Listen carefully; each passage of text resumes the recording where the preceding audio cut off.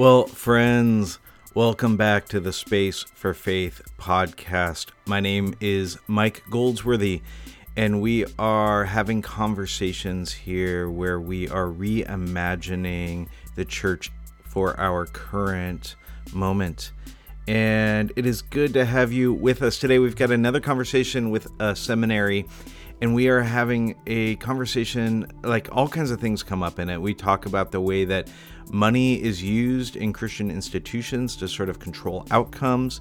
We talk about new ways of reimagining how churches, pastors, people that are interested in a higher education in the church space, like what it looks like to reimagine that, to rub shoulders with folks who come out of different experiences from you, who are in different denominations and belong in different spaces than what you have belonged in, and what that sort of does to you and for you. We talk about sort of like, what does it look like to have these institutions that have been around for a while that are being reimagined and seeing new life coming from them in new and different ways. So we spend some time talking about that. Before we get into this interview, where we'll be talking to Candace Brock and Zach Lambert, who are both engaged with Fletcher Seminary. Before we get into that, I want to remind you all of the Post-Evangelical Collective that is coming up October 11th and 12th in Denver, Colorado. Would love to have you there. We've got a great group of folks who are coming. These are people who are pastors and artists and other kinds of church leaders who feel like they don't belong anywhere anymore and are beginning to find belonging with this group of folks. So there's more information on my website, mikegoldsworthy.com. Would love to have you there if you find yourself in church leadership and don't really know, like, where do I fit in the larger church landscape anymore. This may be a place where you'll find some resonance. And then secondly, I want to remind you that our good friends at Logos, the Bible software, that we are partnering with them to help provide discounts on this fantastic Bible software that I use and love. We will probably at some point do a podcast a little bit more on it, maybe even a little bit of a tutorial. We've talked about doing some sort of way of just helping you to see how to utilize it more, but it is a program that I have used for years and love. And so at my website at mikegoldsworthy.com, you can find more information about that. You can find a link to discounts, and when you buy it that way, you're getting both a discount and you're helping to support me and the work that I'm doing. So a little double dip there, which I appreciate. So having said all of that, we are going to go ahead and turn it over to our interview for today with Candace and Zach.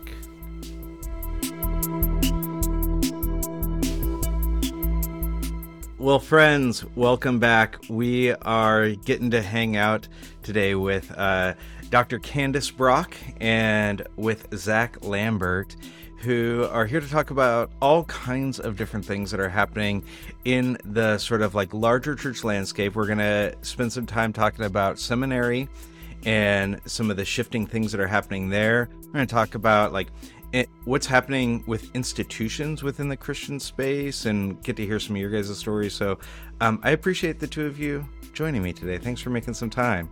Thank you. Absolutely. Glad to be here, man. So we're getting to hang out because of Fletcher Seminary, and I want to hear about Fletcher in just a minute. But like, Zach, you and I have known each other now for maybe like a year and a half or something. We've been hanging out a bit, and I love what's going on at your church, and I've wanted to find a way to have you on. So this will be fun to even find some ways to tell a little bit of the story of your church. But Candace, you are on staff with Fletcher, and I've been getting to know Fletcher a bit recently and just so impressed with you all, what you're doing. What's some of your background? How did you end up at Fletcher Seminary? Yes, so background-wise, my husband and I, we are church planners in San Antonio. We're going on 4 years old, the Message Church. And so in addition to pastoring, I'm also a social worker, and so have that combination. And so how Fletcher became a part of my journey, my ministry journey, was a really good friend of ours, Dr. Susan Douglas, and also another board member, Kirsten Hancock, who I didn't share a little beforehand. They said, hey, we have this really great work that's taking place in San Antonio, And if you would be open to it, we'd love to have you just you and your husband come on board and just see where you all could fit in. And one of the things I've always wanted to do was be part of higher education. I love education. I love everything about and really pushing people to be the best version of themselves. And so when I was afforded this opportunity, I said yes. It's like doing social work, but in another, I say it's a different type of social work. So I was at social work and hanging. Yeah. The Message Church, did you get permission from Eugene Peterson to call it that? Are there copyright infringements? I hope not. we look, there's no Message Church in Texas. There's some. Oh, good. But yeah, sorry. Yeah. No, you're good. I'm curious to hear a little bit before we jump over to Zach and hear a little bit about his church. Do you mind sharing a little bit about the Message Church? Oh, yes. So the Message Church came out of a time, my husband and I, we had just recently left an established church in Grand Rapids, Michigan. And when we came back to Texas, we knew that God was calling us to a new work. We were like, God, we don't think we can do the established church anymore. What are you having us to do? And it just seemed like every week someone was asking us, so, hey, where's your new church? And we were like, what are you talking about? We don't have a church. We're still going to our other church. And so needless to say, after a year of fasting and praying, we said, God, we're trusting that you're calling us to do this work. And so the Message Church was birthed in April 2018 on Easter Sunday.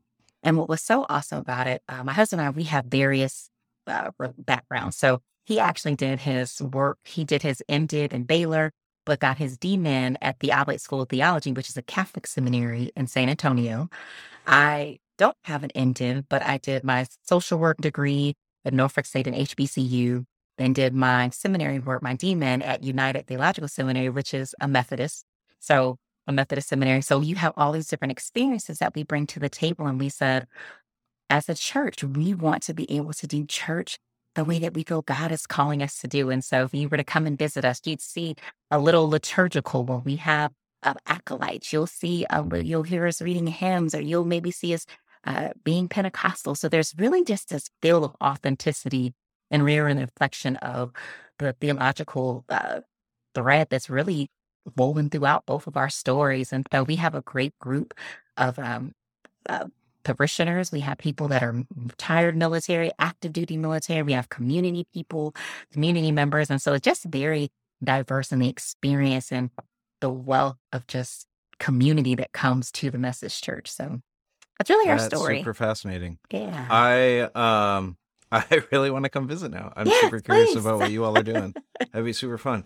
Well, Zach, folks on here haven't gotten a chance to meet you yet, but I love so many things about you. Like I love the way that you lead, your thoughtfulness, the kinds of people that you have been connecting, and you are so fun to follow on Twitter because you stir things up, and I just love it. It gives me great joy, and also a little heartache for you at times. And I'm like, oh, how does he read through all these? But without all that, like give folks like the 2-minute kind of like, here's who you are, how you've gotten kind of to where you're at. Yeah. Twitter can be an exhausting place. I feel like it's both, like Frederick Buechner said, right? Terrible and beautiful things happen there, on the Twitter.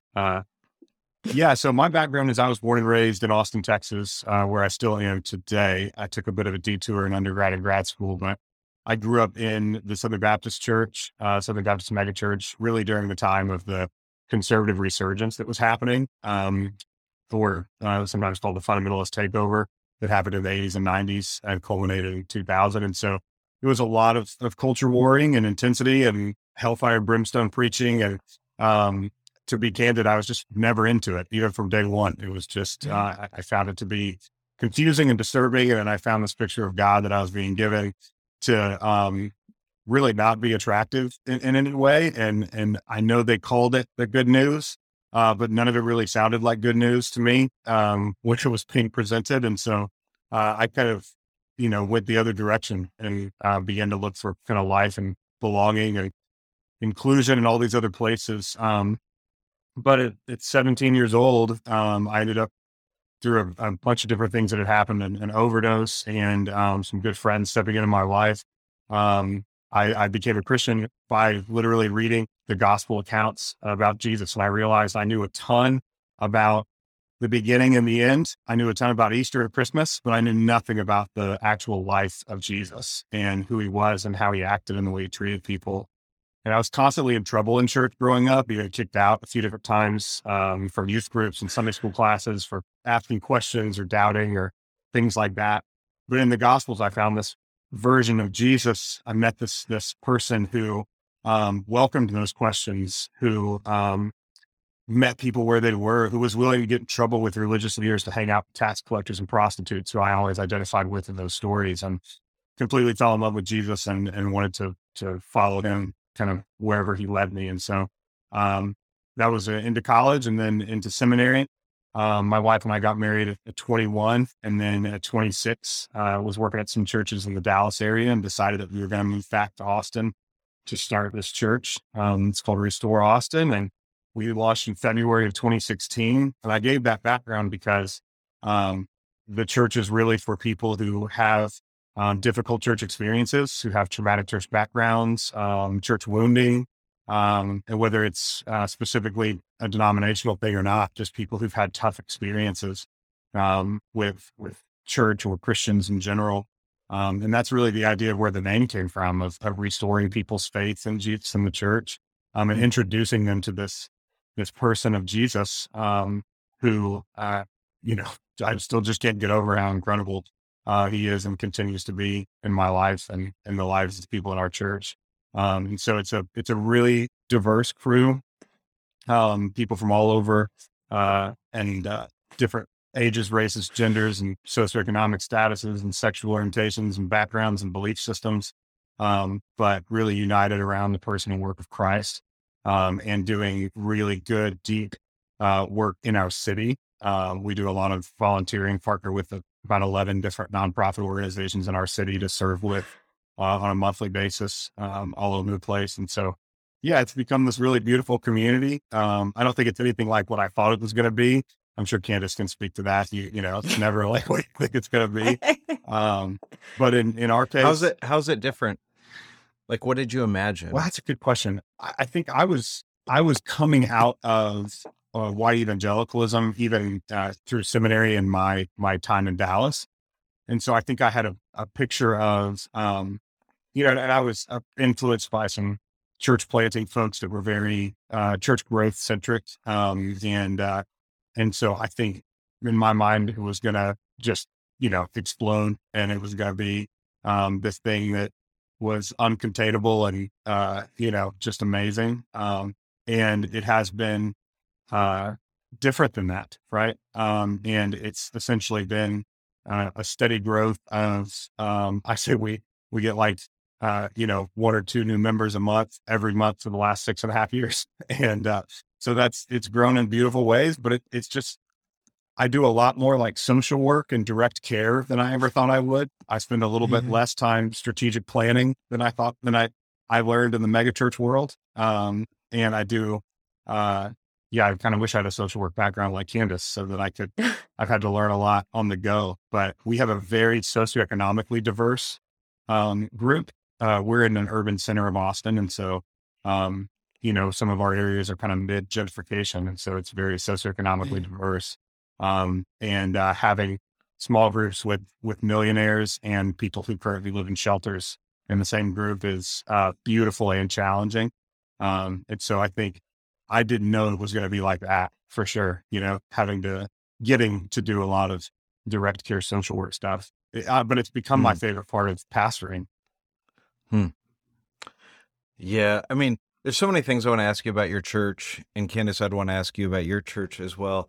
But I don't want to derail too much, because one of the things that we wanted to talk about that I think would be helpful for folks, because I think that there's a lot of people who would resonate with these kinds of experiences and stories, is both, Zach, I know your church and your experience, and Candace, I know at least for Fletcher Seminary, that there is an experience that you all have had of belonging in certain communities where, even, I don't know if you would read it this way in the same way, but I like to tell people that I'm like, hey, 15 years ago, Like, I would have been, the things that I'm doing, the things that I'm saying would have fit within the wide tent of evangelicalism.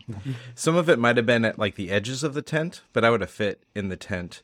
And then there's been these shifts that have happened that where the tent has moved and you kind of you can't belong anymore. And so the folks that I'm connecting with are either getting kicked out of spaces they belonged in or opting out of spaces they no longer fit in, and are like, I don't know where I fit anymore.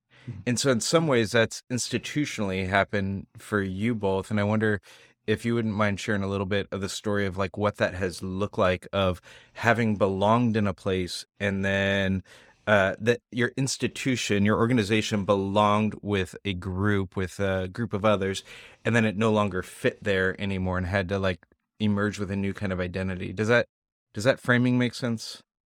Oh, yes. Yeah. Yeah. Yeah, definitely. Candace, you want to go first?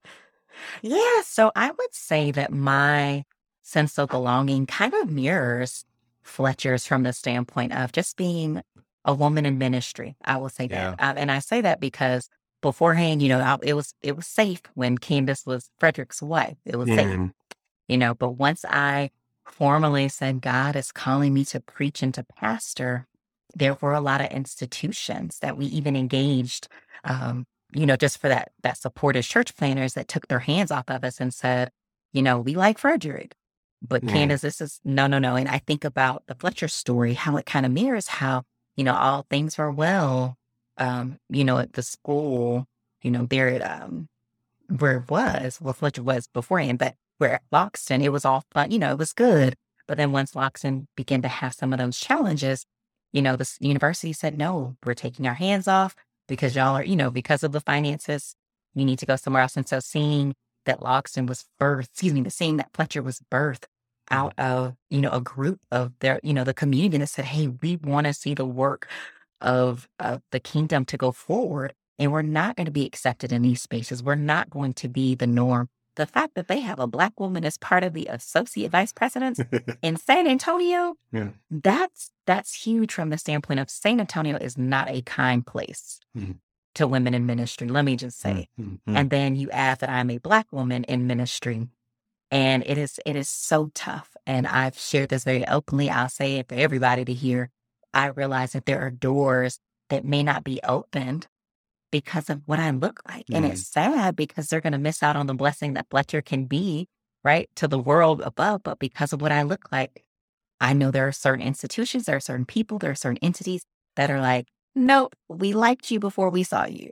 And so those are some spaces that I have to navigate and be okay with saying, I opt out of, Mm. even though I'm Baptist by roots, I realize that, man, it's beyond me being a Baptist. It's beyond me being ascribing to this, and this, but it's like I'm ascribing to people having genuine relationships with God and being part of Fletcher is really part, being saying, hey, we have a seat at the table for you. Come and let's dine together.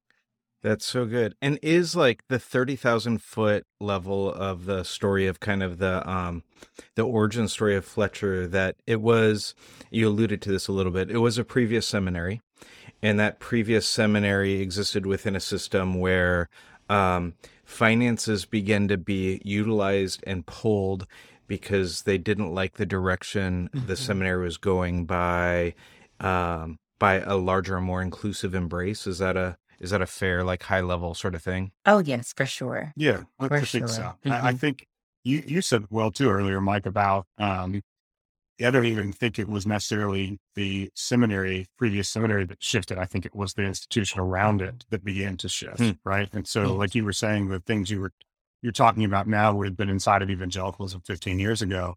For the vast majority of the previous seminary in Logsdon's life, it was inside of these systems and existed cohesively with them.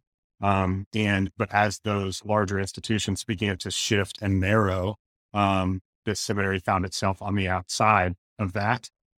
And when that happened, it's pretty amazing because I've watched this happen a number of times. I know we all have. We've seen whether it's individuals or churches or institutions start to have, kind of the walls close in around them a little bit, and you have to make some decisions. You have to decide, am I going to really lean into who God is calling me to be?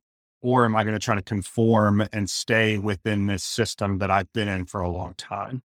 And what makes me so proud of Fletcher is that when all of that stuff started closing in and finances were used in the way you just said, Mike, and eventually it was closed down, instead of during that whole time, they could have shifted, right. And become more palatable to the institution that they were around, but they didn't. They chose to remain true to who they were. And then I think kind of out of the ashes of that, Fletcher was born as an actual truly ecumenical seminary that has incredible diversity already, not just from denominational backgrounds, but gender and race and everything else. And I think it's one of those situations where I know there was a lot of grieving when law's been closed, but as Fletcher has been born and is being born now, there's so much more joy, because now I think it's almost the fullness of what a lot of those logs and folks dreamed maybe it could be someday. And now it gets to live into its full identity as this beautiful, diverse picture of the kingdom of God. I'd be curious on your all's read on what is it that began to shift for institutions to have to make choices like that. So I was thinking, I'm in this Facebook group with like people who are graduates of my undergrad Bible college that I went to, like stretching back to like they graduated in the 60s and 70s all the way up until present day. And somebody was posting the other day, they posted about like, can you believe all the great speakers that we had come to chapel? And they started naming folks. And I was like, I can't believe we had all those folks in our chapel, the wide diversity of kinds of things. And there was this time where it was like, they're all pursuing Jesus. And like, that's the thing that we have in common. And we trust their pursuit of Jesus. And we've got room for theological difference within that. Right. And it feels like there has been it not just feels like, we're observing shifts that are taking place where that's no longer the criteria. And there is certain kinds of doctrinal purity and things like that that are taking what was room for a wide approach to become a very narrow approach that's then forcing different organizations to have to decide like what to do. Anyways, what's your read on like why that sort of shrinking of focus and that's forcing people to either conform or be pushed out? I think part of it is fear, in all honesty, right? Like you're so used to doing something a certain way. And then when you meet someone who doesn't look like you, or you are introduced to something that's not as familiar to you, 9 times out of 10, if you're not willing to embrace and ask the questions, right? Then it's like, okay, this is wrong, this is bad, rather than asking questions that can inform your judgment. So I get the idea that a lot of it has to do with fear. Fear of losing resources, fear of losing stakeholders, fear of losing a lot. And it's like, do I really want to lose that for this? Yeah. And I totally agree with Candace. I think there's also just a larger polarization happening, in culture way beyond Christian world. Ezra Klein wrote a great book a couple of years ago called Why We're Polarized. He's the founder of Vox and former MSNBC guy. And he wrote about and referenced all these studies that showed the continued polarization politically, religiously, even geographically, that has taken place in the United States over the last couple of decades. And the truth is that for the vast majority of us, whether it's with religion or faith or just in everyday life, we don't spend a lot of time with people who think differently, look differently, vote differently. And again, a lot of that's geography. You have so many more spaces where you have a lot of political or partisan unity because of where you actually live. And I think we probably all know people who have literally moved because they did not want to live in a space where it was they felt so isolated politically.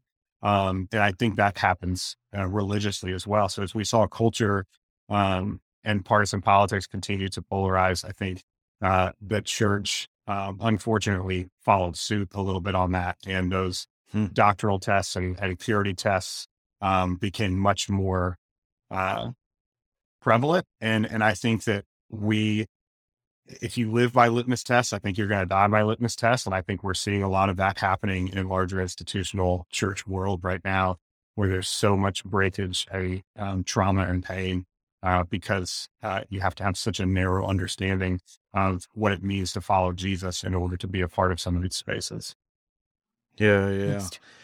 Well, Zach, I heard you use a phrase. I wrote it down in a conversation that we had, not in this conversation, another time. You said that evangelical conservatives use money to control outcomes. And I was thinking of like, I mean, we can talk about it seminary wise and Christian college wise. Like I was thinking of the story of, at Wheaton College a few years ago, I can't remember the professor's name now, who, got attacked because she had said that God is one, and we're talking about one God. Do you remember the conversation I'm talking about? No, I'm talking about like broadly.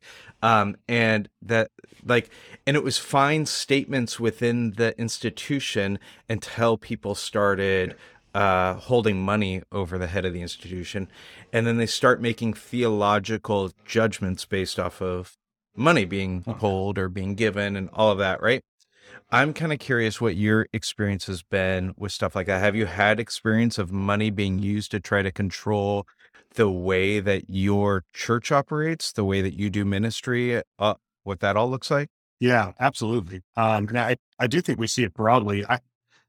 I grew up in it, candidly, in kind of a moral majority culture where there was so much boycotting constantly, right? And there was always my family, my parents listened to Dr. Dobson pretty religiously. So when he said to boycott, we said, how high? And, it was Disney, it was Abercrombie, it was, anybody and everybody, right? And so I think that culture has just gotten worse and worse. And so, yeah, for me, it started really early. Like we moved down here to start the process of planting, and we actually hadn't even launched yet. We were raising some money, both from individuals and kind of institutional places. And one guy that we'd raised some money from was a friend back in Dallas, more of an acquaintance. And we had already moved to Austin, but hadn't actually started the church yet. And I remember that I had posted something on my just personal social media in support of Colin Kaepernick kneeling, and in a way that I thought was like fairly, high level, just like, hey, I think we should support somebody who's trying to do this the right way. If you remember, he'd like talked to, I think it was Nate Boyer, that the military guy, and said like, how do I protest in a respectful way? And I just thought it was, really well done. Right. And this donor in Dallas saw the post, called me and said, he was like a monthly supporter. He said, take it down or I'm going to stop my monthly support. And it's those early choice moments where you're like, okay, well, I'm going to leave it up. And, I hope that maybe we could talk about why I think this, or maybe why you think this or whatever, but I don't think this is a really healthy way to interact with each other. Why don't we try to have a dialogue? I'm even happy. I'll be in Dallas soon. Let's have coffee, whatever. And, he said, I don't need to talk. And I mean, I got the notification like a minute later, the donation had been stopped. And so it's small things like that. And then it's also large things. I shared the story before about the sister church we planted on campus at UT Austin. And we went through the process for about 2 years of raising external funding to get that off the ground. It was going to be a very student-centric church. So we needed some significant external funding, not just from us, but from surrounding groups. And obviously Candace knows this better than anyone, but we went through an interview process and hired a Black woman to be the lead pastor of that church. And the day we hired her, we heard from 3 different organizations that lost a total of $60,000 in support that day. And so it's so prevalent. I could tell a million stories of not just me, but other friends who've been through similar things. People don't believe me when I tell them that these things happen. Yeah. Like they genuinely don't. They're like, no, that sounds made up, or like that's like it's not really as big of a deal as you're making it out to be. No. I mean, yeah. Has that been your experience, Candace? Oh, yes. We actually experienced it more so early on in our church planning experience. I remember, again, Frederick was safe, Candace not so much. And I remember we went to this larger was large denominational body. And we said, this is for exploring church planning, which you all, could we engage in the process? And as soon as we started, we had our first phone call with them and they said, hey, we did our research on y'all. And we noticed that Candace, you have videos of Candace preaching and teaching. And while we support you all, we don't support what she's doing. Can you remove those videos from your website? And Frederick just as, graciously said, thank you for your time, but that won't be happening. And then fast forward, another large denominational body, we had talked to them. They were super excited about us coming on board, unbeknownst to us. And I should know this, I should know better, but I don't. They were going out and looking at all of our stuff online, and they noticed that we didn't name drop them as often as they had liked. And they basically told us, hey, we love what you're doing. We see that y'all are doing well, but we don't see our name or logo on your items or on your website. And we're like, we know, like, we're not oblivious to this. And they're like, well, if you want to continue to receive our monthly donations, then you all need to at least say our name once or twice, maybe drop, something. And so we were just floored by the fact that because if we're not doing what you're asking us to do, you're going to pull funding. We also had another one really quick. Our CFO at the time was in a same-sex relationship. And we put in our MailChimp, we're so excited to welcome our CFO. And as soon as that email went out, between Frederick's phone and our emails, it was, so are y'all saying you're da-da-da? And we're like, we're just introducing our CFO to the world. We didn't, we're not marching on Washington, chill out, y'all, calm down. And so it was people that even said it, same thing, oh, if y'all don't pull this down, y'all are going to lose money. And we said, if we lose funding, it is what it is. We didn't need their dollars anyway. So it is real. I was thinking of a time we could probably have a sorrow story podcast of us all sharing these stories. I was thinking of a time at the church that I was leading where we were going to take an offering for refugees.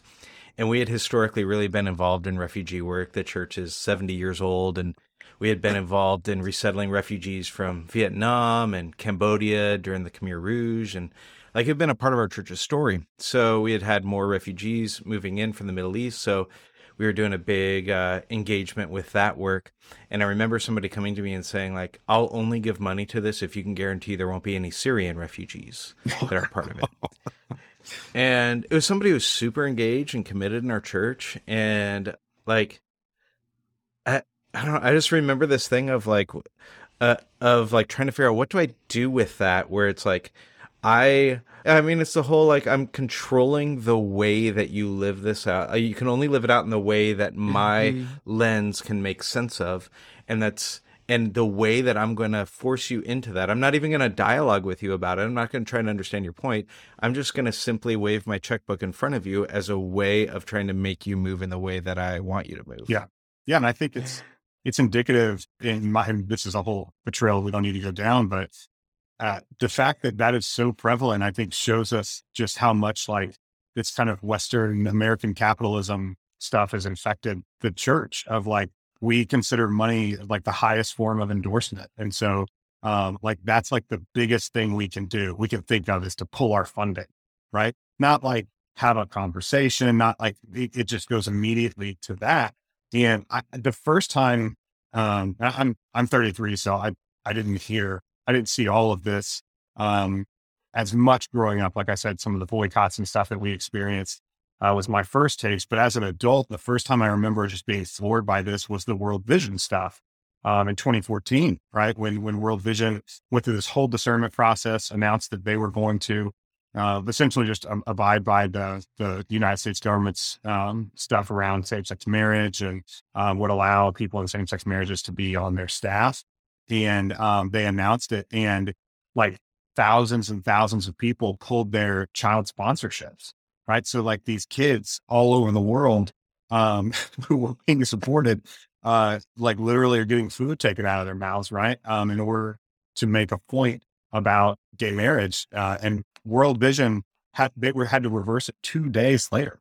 I mean, the outcry was so intense and the money was so stopped up that 2 days later, they had to go back. And I remember the announcement, I guess it was Rich Stearns or whoever at the time, came out and essentially said, like, it's not that we don't believe in the decision we made. It's that we have thousands and thousands of vulnerable children all over the world who can't eat because of this. And so we're going to go back and make this other decision. And I think that shows kind of the links to which a lot of folks in evangelicalism will go, even taking money from the most vulnerable people in the world, in order to make a point.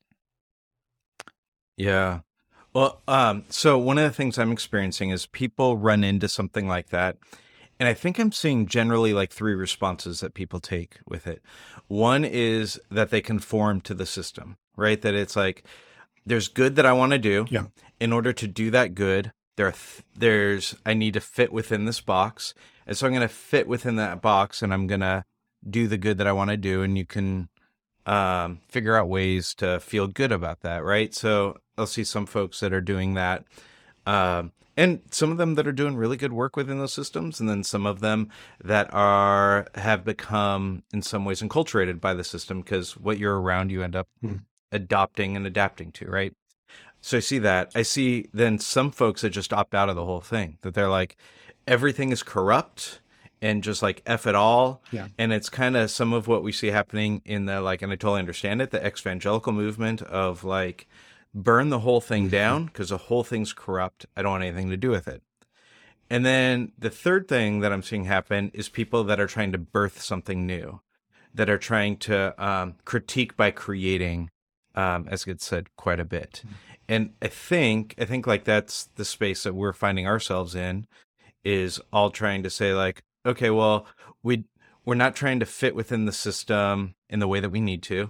We're also not trying to just say burn all down, but we think that there's something, there's a more beautiful way forward. And so we're going to create churches and seminaries and other kinds of organizations and institutions that help to chart a new way forward. So having said that, I would love, like, the thing that brought us all together was, is the new thing that Fletcher's trying to create. So I would love to hear a little bit about that. What's sort of the heartbeat behind that? What's that new thing there? Yeah. So, I mean, like Zach has shared earlier, Fletcher is essentially being birthed out of the ashes. And what's so awesome about it is not only are we multi-denominational or ecumenical, as you may hear it used interchangeably, but we understand the importance and the relevance of hearing from our sisters and brothers and people of various denominations and Christian experience, right? Because I think many of us have been birthed and oriented in one particular lane that, again, going back to that fear, there's a fear that I cannot go outside of my lane. But it's so awesome when you can step outside of your lane and interact with your Catholic brothers and sisters, your AME. I mean, it's a beautiful, beautiful expression of God's love. And so being able to do that at Fletcher is awesome, on top of having that very practical, real world, real life experience right there in the classroom. Being able, as Zach has shared, having Zach as an instructor, right? Having Reverend Zach Lambert, the founder and pastor of Restore Austin, being able to not only bring his story to the classroom, but then be able to give very practical tips on, hey, this is what it looks like to church plant. This is the good, the not so good, the great days, the not so good days. But then also let me show you what it looks like in the bigger context of Christianity. Let me show you where we fit. You know what I mean? And so being able to say that Fletcher is going to be able to provide, instructors like Reverend Zach and many, many others who are just experts and just doing their thing in the field of theology is just exciting. And I'm just excited to be part of that work. One of the things that's interesting to me as like you share about it is I think of some seminaries that are very bound denominationally or theologically, and that you're saying like, we're going to create a lot of space for you not to bump up against people who think differently, so that the goal is not, and tell me if I'm off on this, but that the goal is not that you walk out being able to just mimic what we tell you to believe, but that you walk out with a more robust Christian thought life and engagement and even formation life, because you are having to rub shoulders with people that are coming from all sorts of different backgrounds. So that seems super unique and different. Yeah. And then Another one that I've experienced, well, like being schooled in the evangelical megachurch, like you were, Zach. We did a lot of there's a lot of like internal promotion and internal like schooling that happens in those churches. And so some of that's been really good at like saying like, oh, there are people in our church that are called to ministry that we want to move into these roles. And as a result of that, you have people that end up leading in theological ways without theological training. And so they understand the practical, they don't understand the theological. Yeah. And then you end up with folks that are trying to come into ministry out of seminaries that never had actually engaged in church work, but like they can tell you all about Bart, and they can exegete Romans like nobody's business. But they don't actually like know how to like engage in people's actual real life, Yeah. or like how to like get a group of people to rally behind a cause or a calling. And so like that seems really interesting to me also, of like sort of like that merger of those two.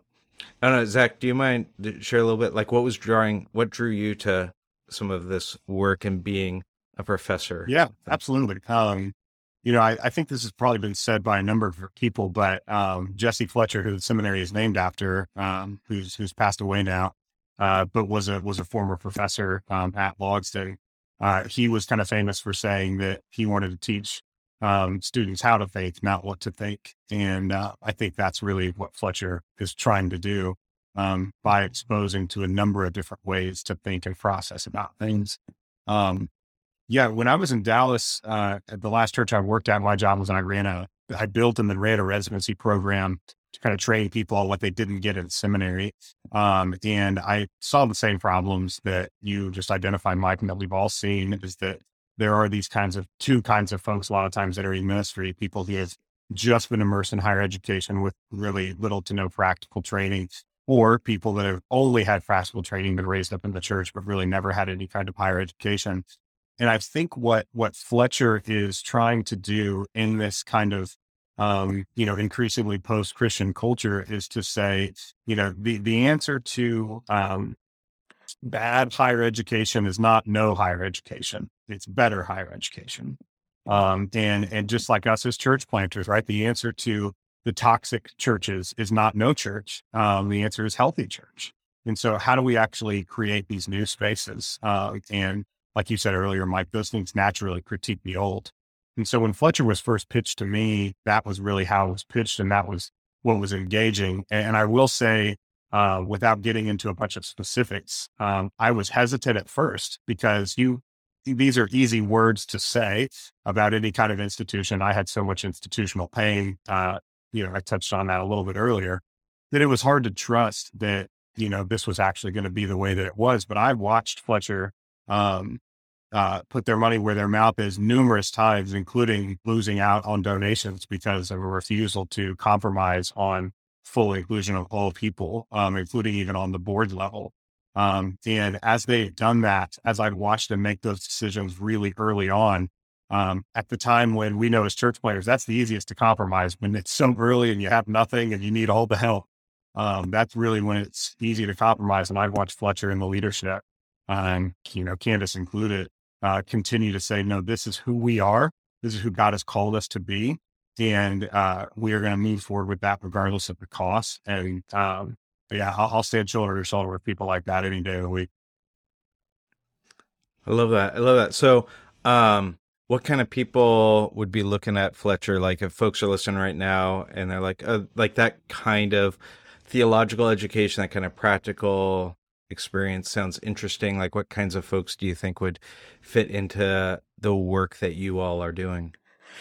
Yeah, so we say all the time, whether you are just now starting your ministry journey, whether you have been journeying for years on top of years, maybe your second career, maybe you have dealt with, as Zach shared, maybe you've dealt with some institutional hurt or mistrust. And we just want you to come and, allow us an opportunity to journey with you to a place where you can discern where your call is. You can discern what are my next steps. Because you may come and take a class and say, you know what, I really enjoy doing mission work, or, this really affirmed who I am and what I'm doing wherever your mission field looks like. And so really, we want to help any and everybody who is willing to come and be open to just conversations. We're very relational as a board, as an institution. And so we just want to sit down and let's sit down and talk. Where do you see yourself today? Where do you see yourself years from now? And how can we fit into your story as we are, developing our story as well?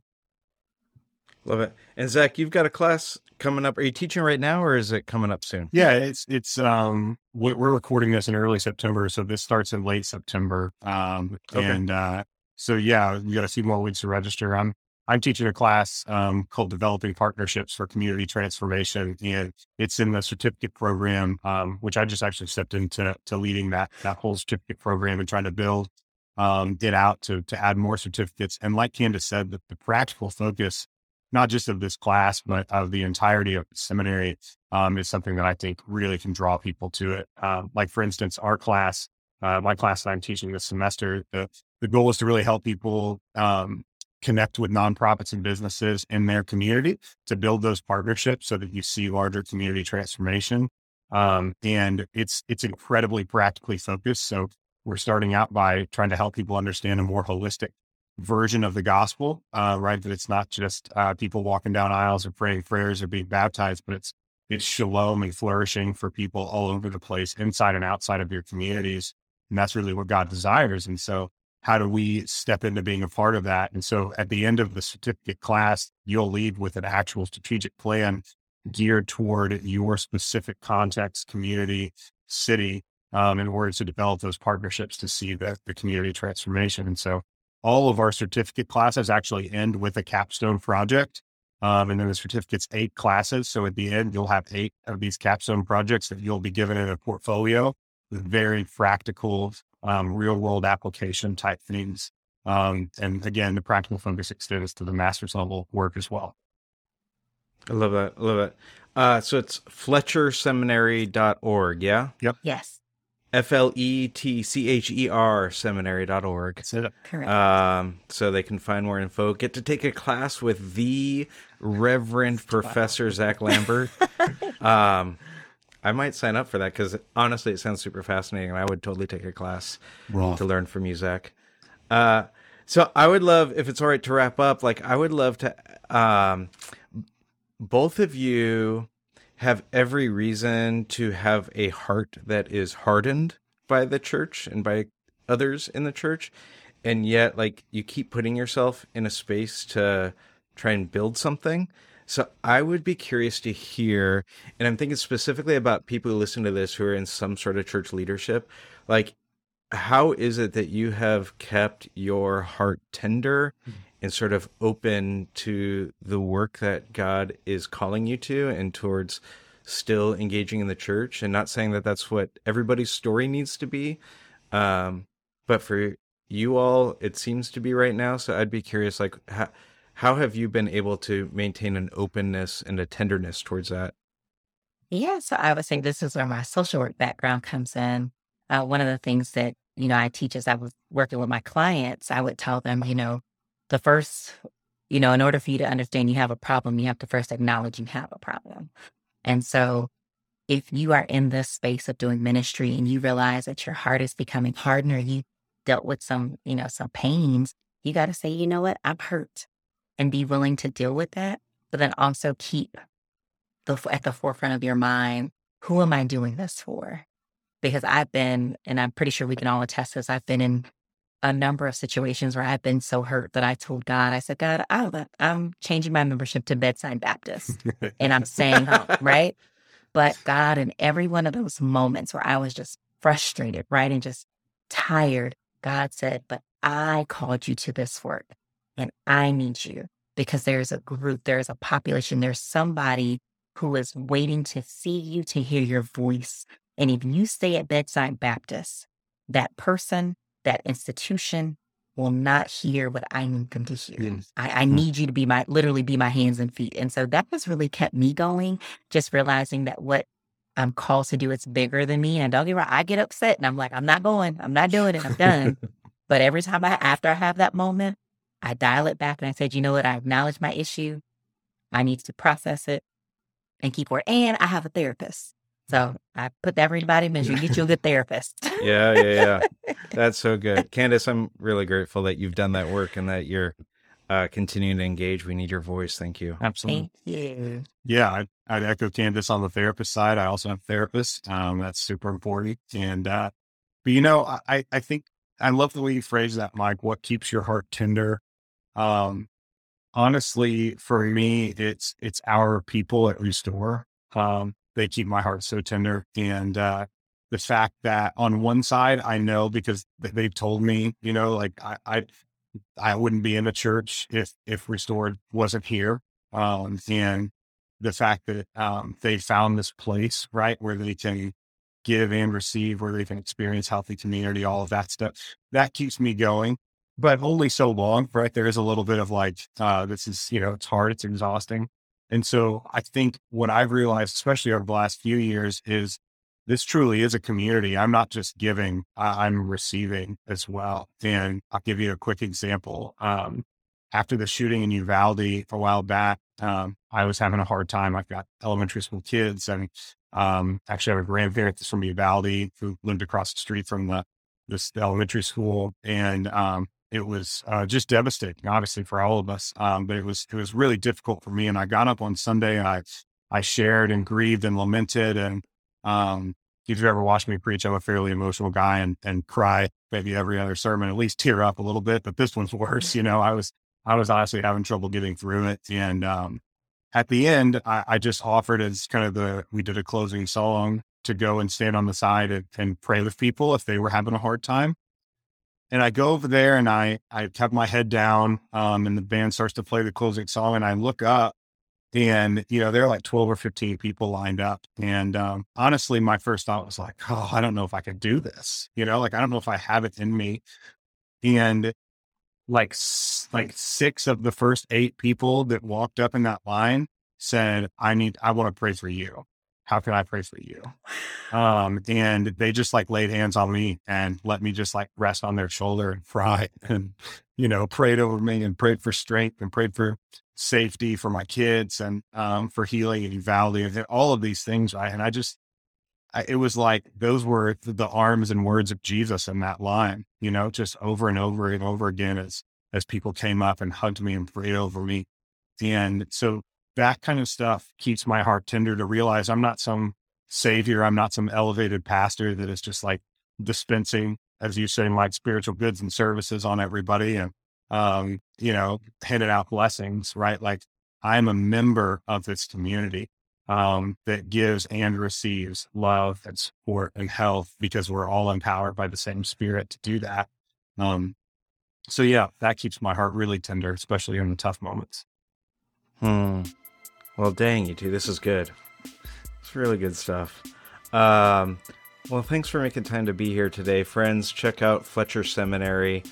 You will not be disappointed by getting to engage here with Zach and with Candace and with the other great team members that I've gotten to meet, some other folks there, and they're all wonderful. So check out Fletcher Seminary. And Candace and Zach, thanks so much for making some time today. It was genuinely so good for me to talk to you both. Oh, thank you. Thank you, Mike. Thanks, Mike. Thanks for creating this space, man.